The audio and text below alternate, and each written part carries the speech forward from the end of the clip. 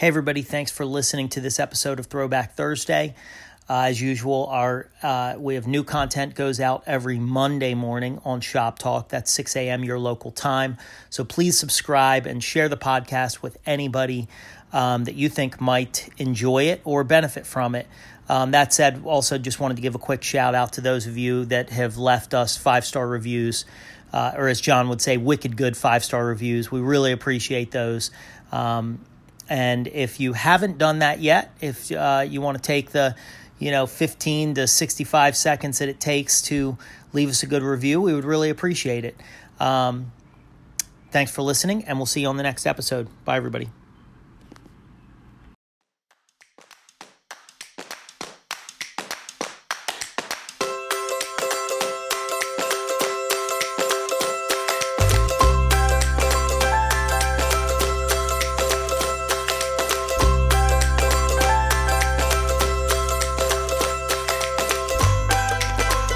How's that for not losing contact? There we go. There's a clap. It sounds like it's time to start the podcast. John, what do you think? That wasn't one clap. That was 3. That was 3. It was 3 claps because every time I do one, you make fun of me. Right. And we've already had a practice run on this, by the way, because I forgot to hit the record button. So there's a second thing that you get to make fun of me on. Thank you all for listening. We're so happy you've joined us.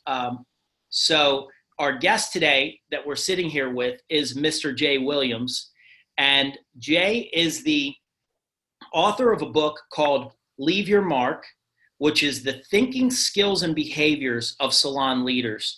And the reason why we're so excited to have Jay on here, first of all, you've probably heard of him if you love to listen to education and you stay plugged in. Jay just has such a vast amount of experience and background from working with cosmetology students, which is where I actually met you, Jay, down here at the Kuhn Academy by 124, coming down and working with the students in our school. But, your experience is vast. You've spoken around the world and country and held positions from working with cosmetology students all the way up to high-level executive. And so welcome, Jay Williams. Thank you. I'm excited to be here. For the second time around. For the second time. It feels like I've been here before. It's deja vu all over again. Yogi Berra quote, yes. So with that said, John, there's so many different ways we could take this conversation. Why don't you lead us off? I think I want to start off a little bit differently than we normally do. We've had the great fortune of we've got like about 30 podcasts in the tank now, give or take 1 or 2 or 3. And through that process, we've listened to some great voices. We've gotten some great, some great education from a whole lot of wonderful sources, people that we look up to. And I think one of the things I want to talk about today is intellectually, most of us now know what we need to do, right? Whether we're listening to podcasts, YouTube channels, reading books, we intellectually know what we need to get done, right? But I think for many salon owners, for many stylists, there's this disconnect between I know what I need to do. Intellectually, I know what has to be done. I know what needs to be measured. I know what behaviors I need to change. And yet for some reason, there's a disconnect from knowing what I need to do to actually following through and being able to do it. And maybe not just today, but also make a habit of it, right? So that I actually can create the change that I want to see in my company or in my own personal life. And I think Jay's like the perfect person to talk to in regards to, Jay, so let me ask you this question because it's going to take up the next 45 minutes to an hour, how do we actually get change to happen? How do we make it consistent? How do we actually make progress on all the things that we've learned intellectually over the last 6 months, 9 months, a year, our lives? 25 years, yeah. Yeah, how does that happen? You know what, John? I don't know. No, I'm asking you another question. What I'm really asking you for, I'm asking you for the secret of life. Yeah, exactly. Yeah. I thought you were going to ask me something easy. I want to know the secret to life, and you've only got like 45 minutes. So. Yeah, I don't know. It'd be easier if you asked me, how do you solve world poverty? Yeah. So I do work obviously within the industry and I love it. And I do work outside the industry because what ails our industry is what ails humanity. So as we talk today, I won't talk to people as stylists or salon owners as much as human beings. Now, the examples may be in a salon.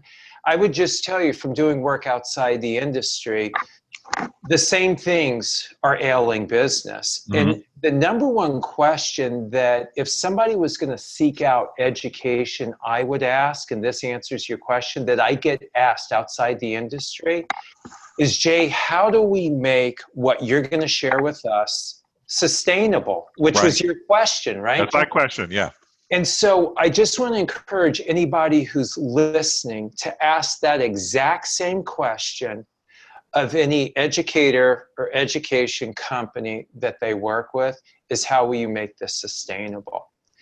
So let me answer that question first. So the first thing I would share with you, John, is that when you say about change, you're talking about performance. So if you could visualize this and somebody had performance at the top, what drives performance is behavior. And what drives behavior is emotions. And what drives emotions is thinking. So if we stopped right there, if you want to drive performance, it doesn't start with behavior and emotions. It starts with shifting the thinking. And so if, with your permission, and I'm going to count on your editing skills and you guys stop me, I'm going to try and give you a concise, clear, compelling example of where we focused on the behavior and not the thinking. Awesome. It should take about 45 minutes. How's that sound? Perfect. Okay, good. Well, a disclaimer is we will interrupt you. Yep. Oh, you guys wanted to talk. We interrupt ourselves. Oh, yeah. And I'm sure, you'll as you start to drop nuggets, we'll ask questions. Well, let's start off. So anybody who has a visual or they're taking notes, so they started off with performance, and right below that, behavior, and what drives that is emotion, and what drives that is thinking. So what you've taken away to this point is that if we're going to shift performance, we need to shift thinking. So let me just give you an example, and this is not a retail conversation, it's just an example that everybody could relate to. Is 57 years ago, retail went into salons. And the first year, if you're listing as an owner, it did 6%. So if you did $100,000 in services, you did $6,000 in retail. And it was phenomenal news. It really was, because the owner needed that. And 57 years ago, that was solid. Yes. And for anybody who's a stylist who's listening, let me just share this with you. Your owner only has 3 ways of making money. So it's either the split with you, which is not a profitable model. The second way is what they generate behind the chair, and 91% of owners are not taking home what they make behind the chair. The third way they can make money is retail. So I just share it with you. It's not an evil plan to take over the planet. It's simply so that, you know what, maybe I can bring someone in for education. Maybe we can have a holiday party. You see where I'm going with this. So if you're listening, I want to shift your thinking as it relates to what your owner, why they focus on this. So if you're with me to this point, 57 years later, so last year, I think you guys know already, what would you guys guess the retail percent was last year? So 57 years later, and we have technology, we have commission, we have contests. What would you guys guess it is? I don't know what the answer is, but I'll bet you it's not more than 6%, the same it was 57 years ago. It was like 8. Yeah, it's 8.2%. Now, to your point, John, the reason that percentage is higher is because the price of retail has gone up more than the price of haircuts. Sure. So you guys are both right. That's 29 years of marriage. Did you guys see what I did? That was awesome. You're both right. Yes. So I share that with you is that for everybody who's listening, so if you did $100,000 of services today, you're now doing $8,200. So the reason I share that with you is that we focused on behavior. We, meaning manufacturers, owners, managers, educators, focused on the behavior. And we said, you know what, we'll give stylists commission.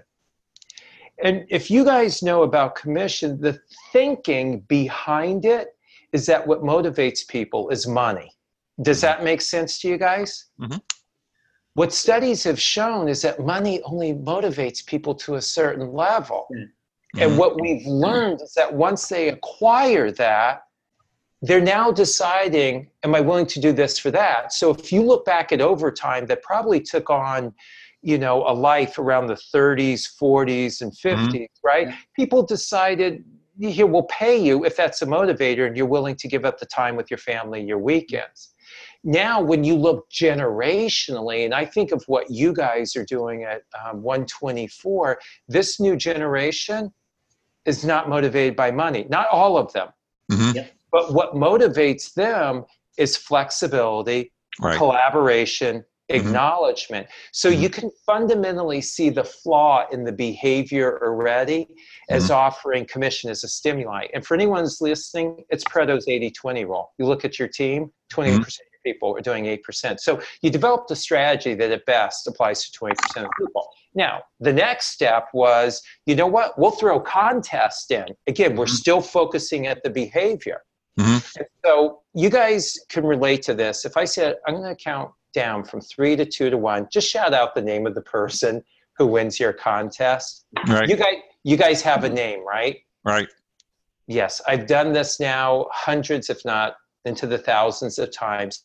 Every time someone names a person, because the people who win contests are the people who are motivated by contests. And by the way, whatever that provides, it can provide acknowledgement, recommendation, competition with yourself, with others. So you're tracking with me, focused on behavior, commission, contests.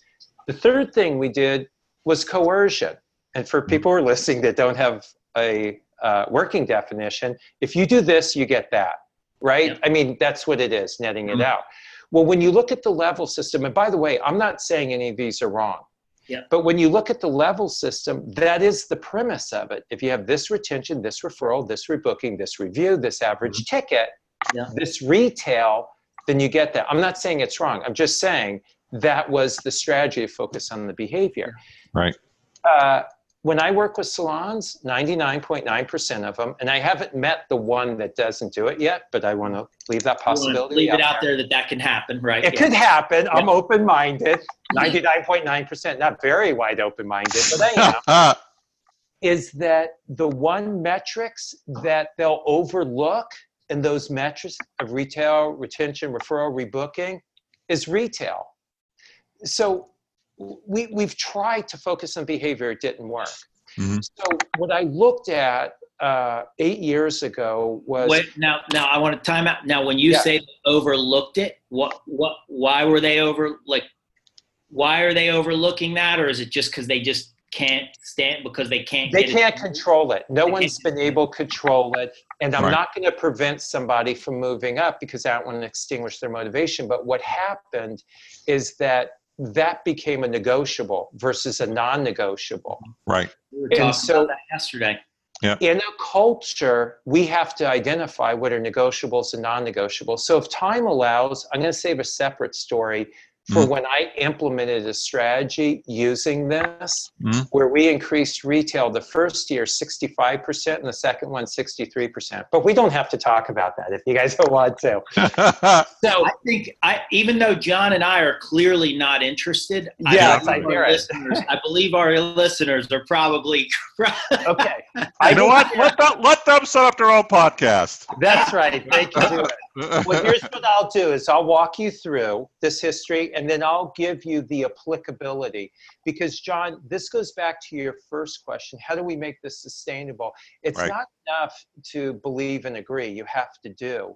And so I want to give you an example of where we applied this. So if you're tracking with me, the performance was to sell more retail. It was at 6%. It went to 8.2%. The behavior was contest, commission, and coercion. What I did was I thought, well, what is the emotion of the person that we're trying to get this performance out of? And the performance is to sell more retail. This is where I had my aha. And I go into salon after salon. I ask this one question. If you're listening, I encourage you to go into your salon as soon as you can and do this one exercise. Ask your team, what is the first emotion that comes to mind when I say the word retail as it relates to retail in our salon. Because I did it one time and someone goes, well, I thought of retail shopping and therapy, and I love it, Jay. So just so that you guys know, go in and do that. Unequivocally, everyone has a negative emotion.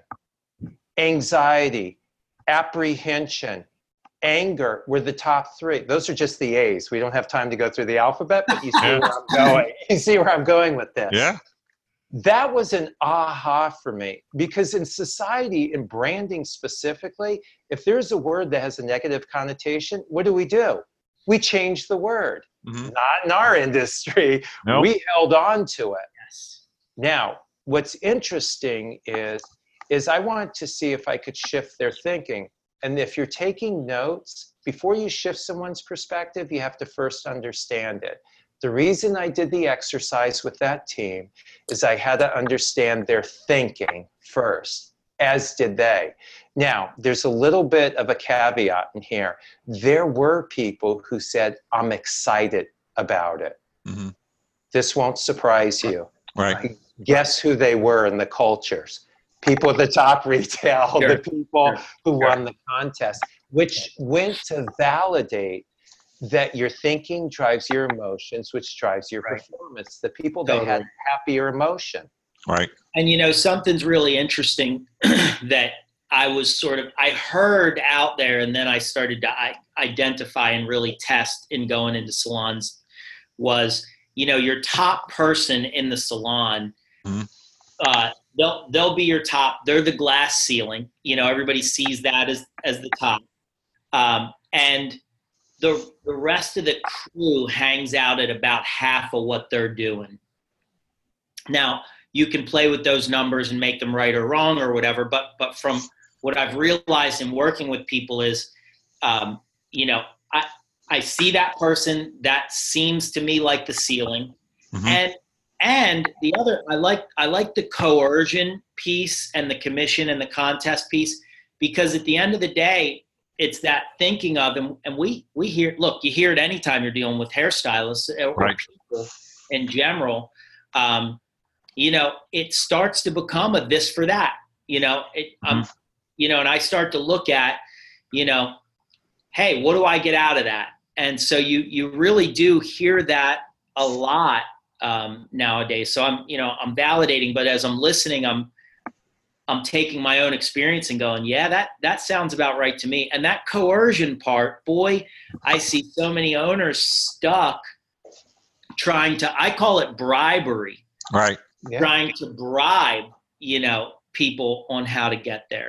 And it's because, and John and I are talking a lot about numbers that are relevant and important. And I think what you just said is incredibly invaluable. I mean, I've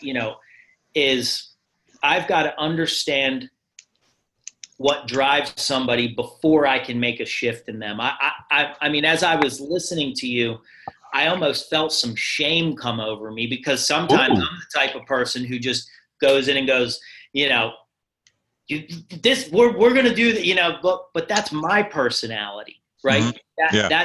That's not, that quiet intellectual, I don't want to coin it millennial, but it's not whoever it is we're working with, just because something drives me as a motivated extrovert doesn't Mm-hmm. mean that everybody has that same driver.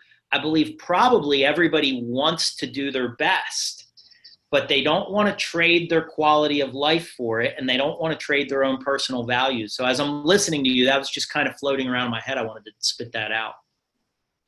I appreciate you sharing that. John and Chris, you modeled it. I think this is how things become sustainable with your learning, is if you can draw that connection and the applicability. So Chris, I appreciate you modeling it. For the people who are listening, when they have education come in, that's one of the elements you need to look for, is, are we showing the applicability? We're taking the theory and showing the applicability. And so a question you may ask your team is, how will you apply this? When will you apply this? Right. And Chris, what you're experiencing was my same aha, is that there's some things that we're ignoring, and we're ignoring these emotions that are negative. Now, I just want to, for those who are listening, show you how quickly you can shift thinking. So if you guys will be generous enough to go here with me, I asked them right afterwards, I said, if I was your client and I came up to you and they said, John, why are you always recommending product? I've been coming to you for 6 years. Why do you always recommend product to me? I said, I want your answer. So now imagine a flip chart. I wrote the word retail with all these negative emotions that they shared with me. Then I put the word recommend. And why do you recommend? Oh my gosh, I saw the best of humanity. They said, because I care about my client, because I see when they look different, they feel different. They said, I want them to be able to replicate the way they look and the way they feel. I want them to have the tools. I want them to experience what I experience as far as how they look. And I could go on and on. I said, let me ask you this. If this is why you do it, do you need contests to do this with your clients? Do you need commission? Unequivocally, everyone's response is no. So one of the things I'm going to share with you in the example, when we increased retail, is I took commission out of the environment. So just hold on to that piece, because what they tell me unequivocally, they do not need to be compensated, incentive, coerced, or bribed. And realize when you coerce or bribe, you're focusing on the behavior, not the thinking. You're in fact disregarding the thinking and the emotion. And what happens when you focus there, the contest as an example, you focus on the behavior.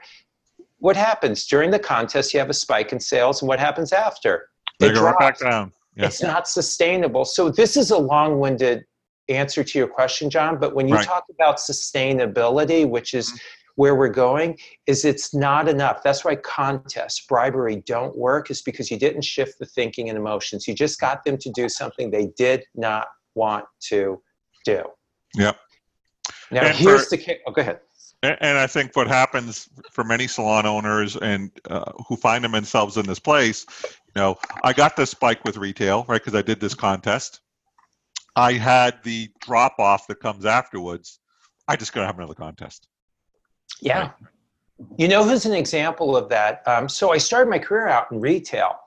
And so for those of you who are listening and old enough to remember one-day sales, and so Macy's, one of the vice presidents in California, they'd spread from Northern California to Southern California, had a one-day sale. Boy, they used to sell their entire stores out, man, in a day. Are you ready for this? They did over $1 million. So what did they do after that? Started having one-day sales. Yeah. Unfortunately, they trained their consumers not to buy at regular price. Right. People, I was in retail at the time. Get this question. You guys will have a good laugh. They call up. They go, how long are your one-day sales? Right. I go, the question is, how long is what? Yeah, just. But we had confused them. Yeah. The first one was one day. After that, Right.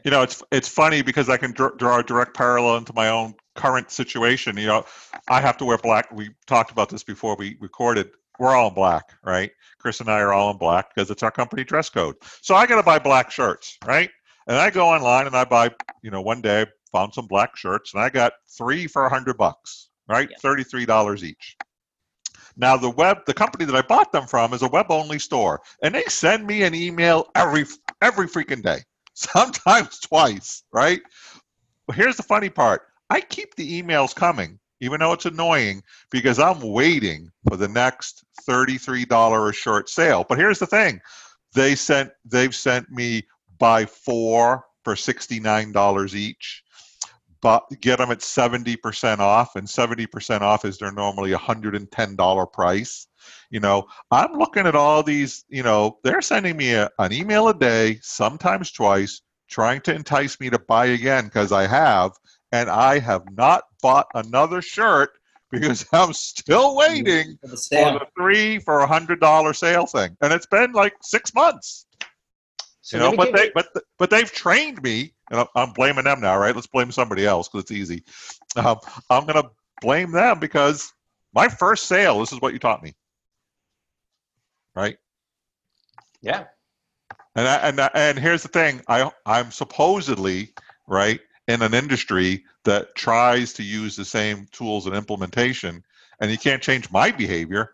How do I expect to change other people's behaviors? You just gave a prime example. And let me show you how easy it is. You know, John, you talk about takeaways, and you guys said, I want a takeaway at the end of this podcast for them. I'm going to show you something is how, and listen, I do this in large organizations too. If I went to that shirt company, they focused on the behavior, not shifting the thinking. Right. If we wanted to shift their thinking, I would see what the existing thinking is as my customers on how many times they should wear a shirt before they need a new one. Now, I've guided their thinking, right? Right. But now they have this information and they say, well, you know what? I should be able to get 25 wears out of a shirt. Now, as a company, if the data supports it, I'm not saying not to do anything that's inauthentic, is if we know for a fact that the shirt may lose its shape, the shirt may lose its resilience, and if it's wrinkle free, it may lose some of those qualities, is maybe to put out a piece that you want to wear a shirt for no more than 15 times before you lose the impact of how crisp it is. So I just want to share with you, once you understand this model, you no longer focus on the behavior. I need to shift their thinking. Let me understand what their thinking is. If I find out their understanding is you can wear it 25 times, I need to shift their thinking. Well, true. You can directly, right? You can directly relate. I'm not to cut you up, but you can direct. You know, there's so many direct correlations in the hair industry. We're sending them home with hair care. They're getting glazes. They've got a balayage. You know, what's my understanding and belief around how long that balayage should last? You know, how so it's a really and then it shifts the intention of the conversation. You know, when my conversation is, look, I want your hair to look beautiful. And yes, this color has a little more wearability than, you know, a foil highlight coming out of your scalp, but it doesn't mean there's not some maintenance that's going to need to happen after 25 shampoos or 10, you know, whatever that case may be. And I believe what you believe, which is, you know, every person here, they're all trying to do their best, and they don't want to dupe their client. Like if they think they're selling them something that they don't need or want, but when they believe it as they need and want it, then they'll go all day long on that. And I think you can see that trickle down to even the most unengaged stylist who's jumped ship because they feel coerced and they feel, you know, that they've just been using the carrot and the stick, and they don't want to do that anymore. You know, you know, because lifestyle again is a thing. So that's well, let me do this. I'm going to interrupt again because Jay, we warned you. So please. Where did we get this idea then? And maybe it's not an idea, maybe it's just a belief rather than an actual conscious thought that it's easier to try to change people's behavior than it is to change their thinking. Right? Because we spend a lot of time on behavior. A lot of time on behavior. So let me drop a little neuroscience on you. I mean, this is the reality, is that the brain naturally seeks out activities that require less thinking. It does. And what it's doing is reserving that thinking for more complex issues. Oh, well, like when The Bachelorette is on and I have to figure out which guy she's going to take home? Yes. Right. And so those are complex. Was that the easy thinking or the hard thinking? That's the hard thinking. No, okay. He's been spending a lot of time on this, Jay. He's been yes, I know. See, that's clarity. I didn't know where to go. And then I have to talk about with my wife, and we have to converse, and we have to like think about it together because I can't think of it by myself. I need help. You will reserve that energy. So as an example, is that you will go, if the show's coming on and you go, I don't know what I should wear. And you go, you know what, let me go in the closet. I'll just grab my black shirt. And you go, yep, this looks good. I'll sit down and watch. Right. Being true to that story, the brain got rewarded. It went in, you found something you liked. That's how we develop habits. When we get rewarded for things that require very little thinking.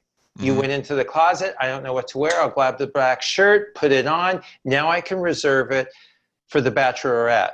How was that, Chris? That was a stretch for me. But here's the point, is that we have to be careful. What happened was it took very little thinking to replicate a contest. Oh, we'll buy 2, get 1 free, give 25% off, whatever it is. And we got rewarded. Sales went up.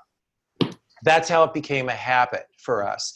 And by the way, if you get rewarded, whether the result is good or bad, that's all your brain picks up. So somebody who smokes, as an example, if you want another example, they realize that's not good for them. It takes very little energy. I shouldn't smoke. I'm not going to think about that. It relieves the stress and the pressure. They go outside, they smoke, they feel better. That's the habit that happens there. Even though they know it may not be the right thing, that's, to answer your question, that's how it becomes a habit. Shifting someone's thinking requires more work. You now have to solicit their current thinking. So when we talked about performance being driven by behavior, being driven by emotions, at the core of it, when I ask salons, and you guys are going to be able to finish this, and the audience can too. I'm a creative person. I am not a salesperson. There you go. So let's recap. The thinking is, I'm not a salesperson. Anger, anxiety, apprehension. Now do you understand? And we were ignoring everything below behavior. Now, when I asked the group about recommending completely different emotions and passions, here's what I'm pitching. If we want to impact the current dynamic around retailing, we have to eliminate the word in our culture. We have to eliminate, not retail, retailing. We have to completely remove it. We can't have this contradiction. Oh, you're not selling them, you're educating them. Yet we evaluate you on your ability to educate by how many products you sell. You're sending a mixed message. And self-preservation will defer back to what helps me survive. And that's what they're doing. So I would take that out. I would have recommendations, and I would measure that and make that a non-negotiable in my culture. Retail's just failed because it's a non-negotiable. I mean, it's a negotiable, nobody's getting fired. Yet when I talk to salon owners, I say, what can you get fired for? You guys will get a kick out of this because 50% of the people look at me blankly. They go, Jay, that's a good question. I said, what about being high at work? Well, what about being strong? We had Hey, this is Colorado, Jay. Exactly. What about being late? Nah, we wouldn't have any service providers. What about sleeping with coworkers? Jay, we would never have a staff. So all joking aside, owners will say, you have to dress a certain way. You have to be on time. You can't be rude. I say, well, how often does that happen? They say never. I said, you've just illustrated to me that you can enforce a non-negotiable.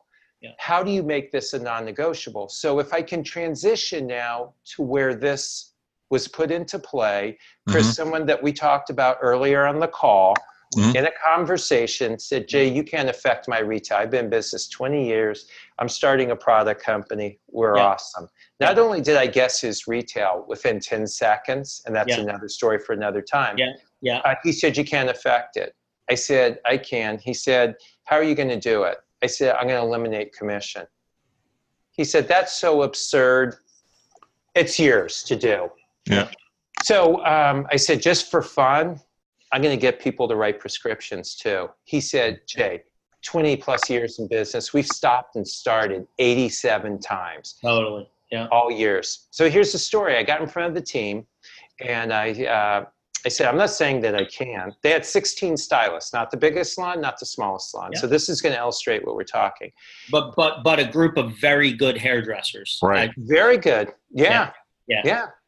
And so, by the way, the owner told me we do retail exceptionally well. My guess was that they were selling to 2.5 out of 10 people. I guessed the dollar amount after 10 seconds. Not the case, not the case. They gave me 3 years of sales. 0.22, 0.24, and 0.23. Yeah. That's what built the credit. He said, how do you know? I said, it's so predictable because that's what's going on across the United States. So for anybody listening, look at your numbers. 7.5 out of 10 people are leaving without purchasing product. So I got in front of the staff. I said, they didn't know me. I said, I'm not saying I could, but if hypothetically I could eliminate retail, meaning no more contests, no more training classes, no more one-on-ones, what would your response be? This is exactly what happened. They started applauding. They started applauding. And this is a group that starting their own product line. Starting their own product line that was just sold to a large company. For a lot of money. Yes. And so I said, okay. So I said, I talked to your owner and here's what we'll do. I said, we will grandfather you in. Whatever you've averaged in commission over the last 12 months will be in your check each month. As long as you're employing good standing, you support the brand, the culture, and the mission. So as an example, over the last 12 months, if you earned $1,200, divide by 12, each month, check for $100. Here's what was interesting. When I got the report, and I've done this over and over now, the average person made $7.26 in commission. Now realize there are people at the high end, right? Sure. In my time, this has only been 16 years, so I don't have the experience that you guys have. 2 times. Yeah. You calling us old? Experienced, I said. The experience. You guys are chronologically wiser than me. That's what I would say. Chronologically wiser. 2 times in 16 years, somebody's averaged over $100 a month. The one girl was making $17.30. She said, Jay, I will gladly send you $17.30 a month if we don't have to talk about retail ever again. Yeah. So after the meeting, everybody's excited. The 3 top people corner me and they go, you know what? We want our commission. In which, in the meeting, I just said that they were going to get it. Right. I said, oh, you're going to get it. I said, how much is that? The awkward silence, they didn't know. But it was an interesting lesson. None. Right. I'll ask them, how much is your rent? How much is your car payment? How much is your check? How much is your commission? Those things they know. They have no idea about their retail. It just shows to me it's not important. Yeah. So these girls didn't know. But what I realized is they didn't want anything taken away. Right. Okay, so we get to that point. I told them that what we're going to do is we're going to do something for you and we're going to do something for the client. So we want to relieve that stress to open up your creativity because stylists do feel as though recommending and selling product stifles their creativity. That's been my experience. I said, for the client, we're going to give them a written consultation. And they said, oh, you mean a prescription pad? Right? I was kind of, okay, I see where you're going because they equate the prescription pad with retail. I shift their thinking. I said, no, it's the continued client experience. This is to help them after they said, oh, okay. Isn't that interesting? Right. That little nuance of shifting it. So what we did in the salon is they agreed that this would elevate the experience. This would help with their retention, their referral, their rebooking, their reviews. I didn't mention. They said, well, it'll increase retail too. I said, will it?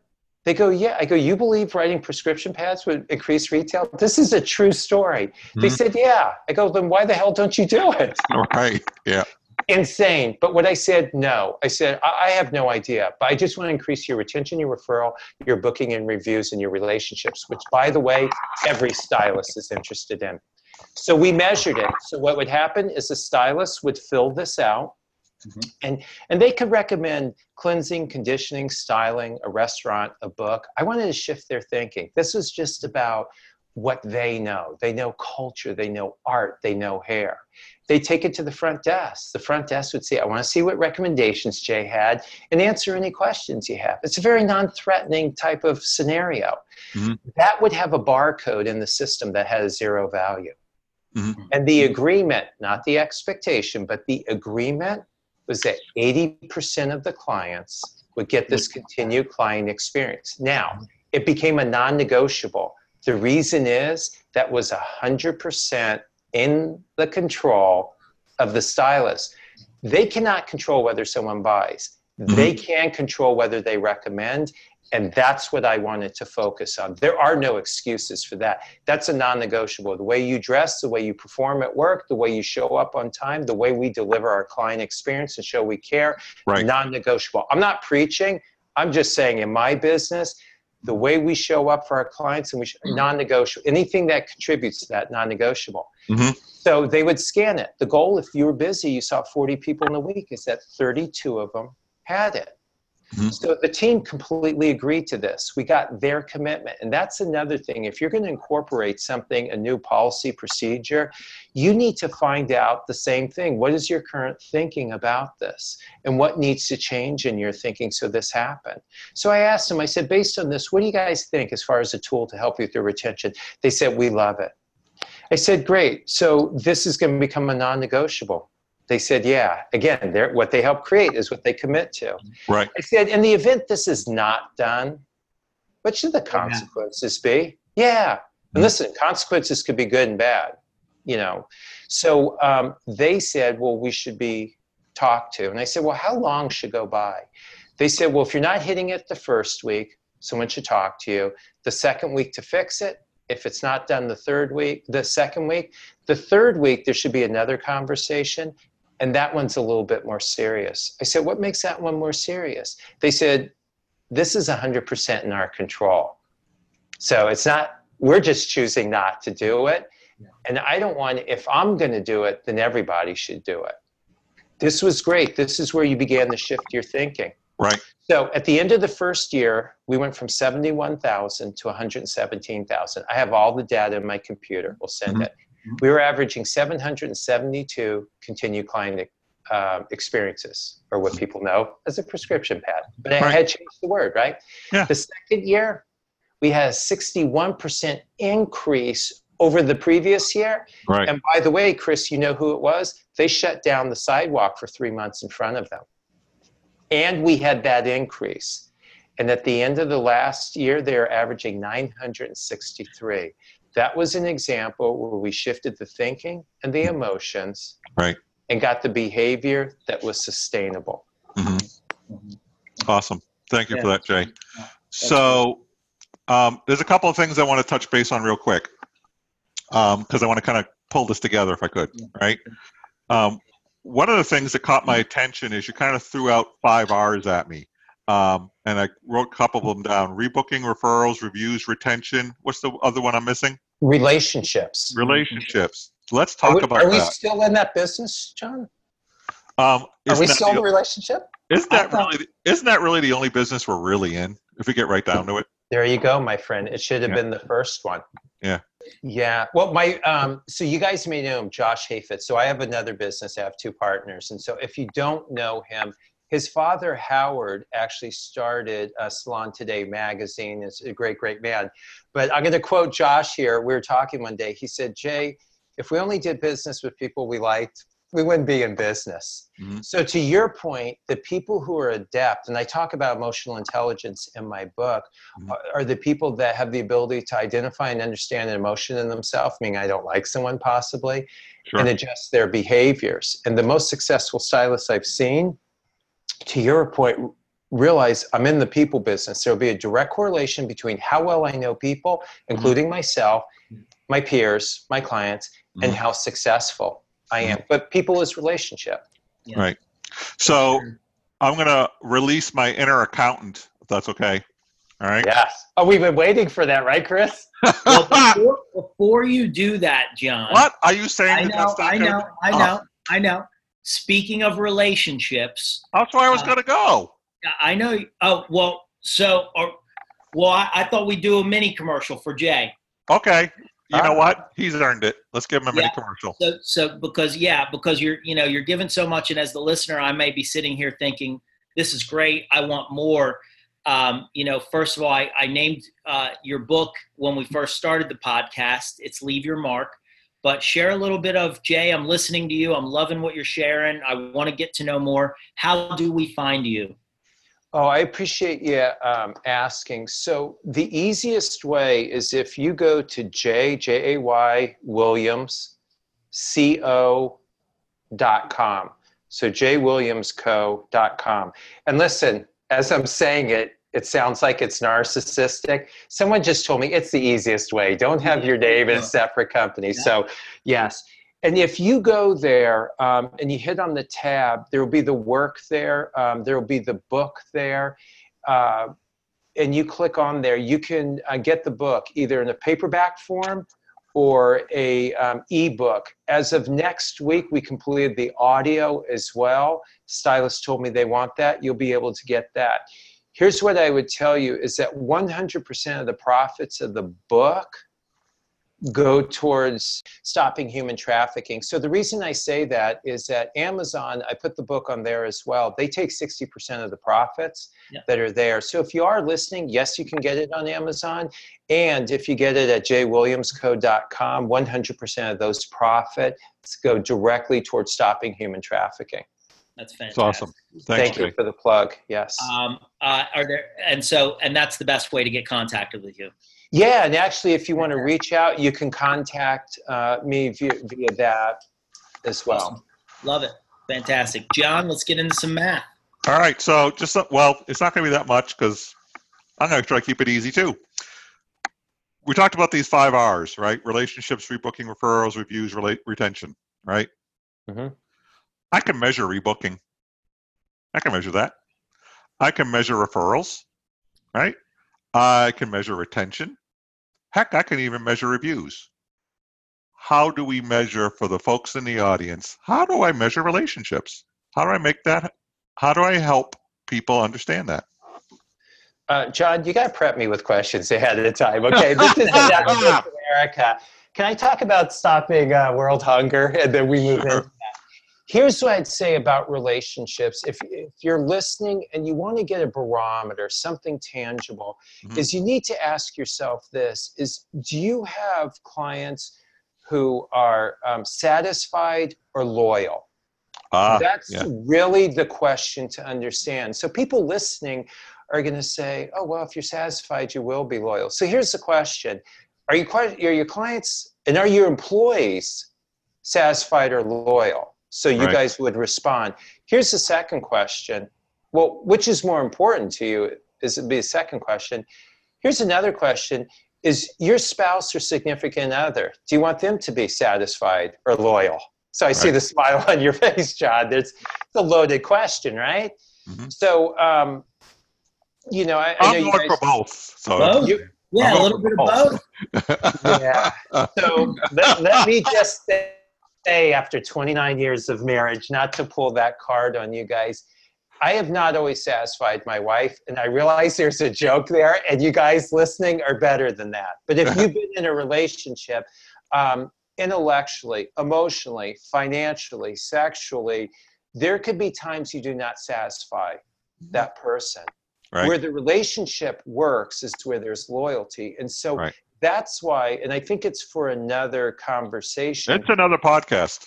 I focus on emotional intelligence because it's that emotional element that builds loyalty. Because with your clients, satisfaction's subjective. You know, how many times, so Chris, I'm just thinking of you. Have you done work, and you're a guy, who's done platform work and educational work, and you sit back and you go, you're like God on day 7. I think I'll rest. I've done some really good work here, only to have your client go, well, yeah, it's okay. And Chris, I know you've done work where you're like, oh, dear God, get me through this one, and I'll never pick up scissors. And what does your client say? Yes, that's my point. It becomes subjective if it's based on satisfaction. Loyalty has an emotional component. And this is really interesting. So I was talking to, my sister's a psychologist. So I'll tell you this brief story. My mom was married 4 times. She wasn't married to my dad. So my sister has a different father. Between her mom and dad, 9 marriages. Does it surprise you she became a psychologist? The joke is working our own issues. Guess what she did her thesis on? Why marriages last. Okay, you tracking with me? Sure.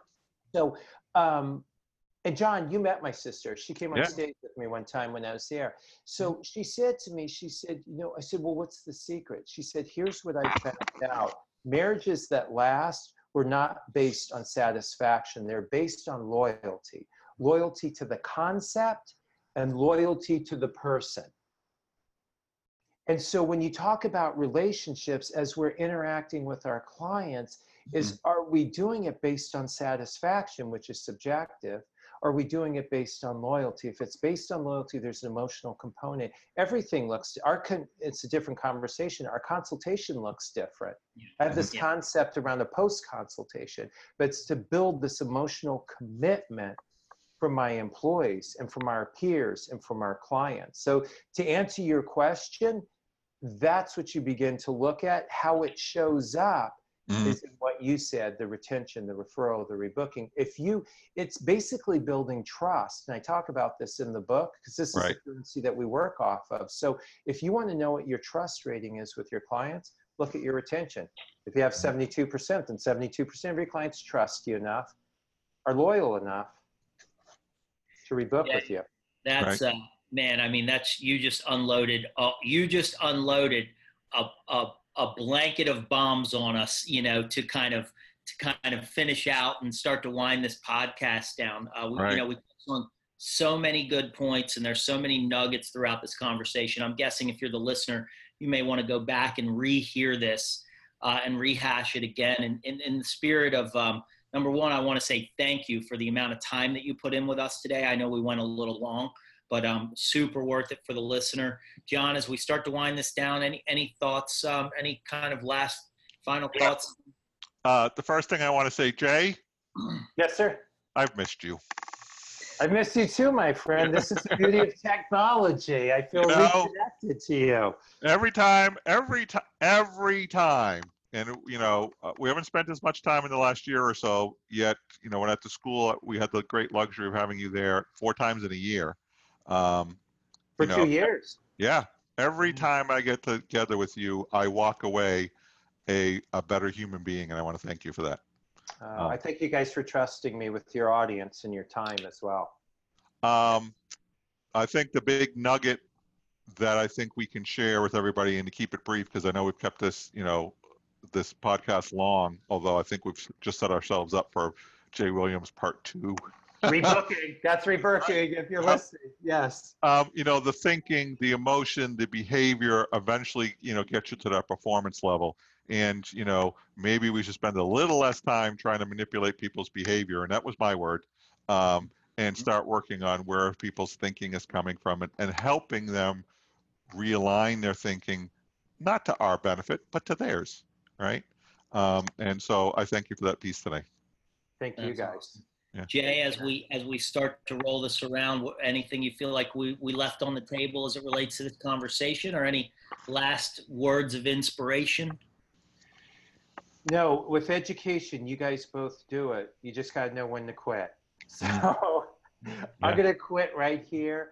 And just thank you guys for what you do, because I don't think people realize you're not reimbursed for this. There's not a financial component. So it's really just out of the generosity to leave people in a better place than you found them. So I'm grateful, and for people like me, it gives you a venue to get the messaging out. So thank you, guys. Yeah, well, we appreciate you. And in the spirit of gratitude to the listener, we want to thank you for hanging in with us today. Again, it was a long one, but a really, really profound, and we really appreciate it. With that said, John, what do we need to ask him to do? I haven't asked this before, but I think it's time for me to start asking, hey, can you guys write us a wicked good 5-star review? I mean, it just came to me. Like, I don't know what I don't know what came over me, but I was thinking, hey, wouldn't it be great if people wrote us a wicked good review? It would be amazing. You got the phone in your hand. Leave us a wicked good review. And for those of you who are our French speakers north of the border in Canada, it's wicked. That also, that means 5. That means 5 stars. Yeah. We appreciate it. If you want to connect with us, you can find us on Instagram at 124.go, as well as at 124go.com. So thanks again, everybody. We appreciate you listening, and we will see you on the next episode. Bye, everybody. Do you want to stop cloud recording?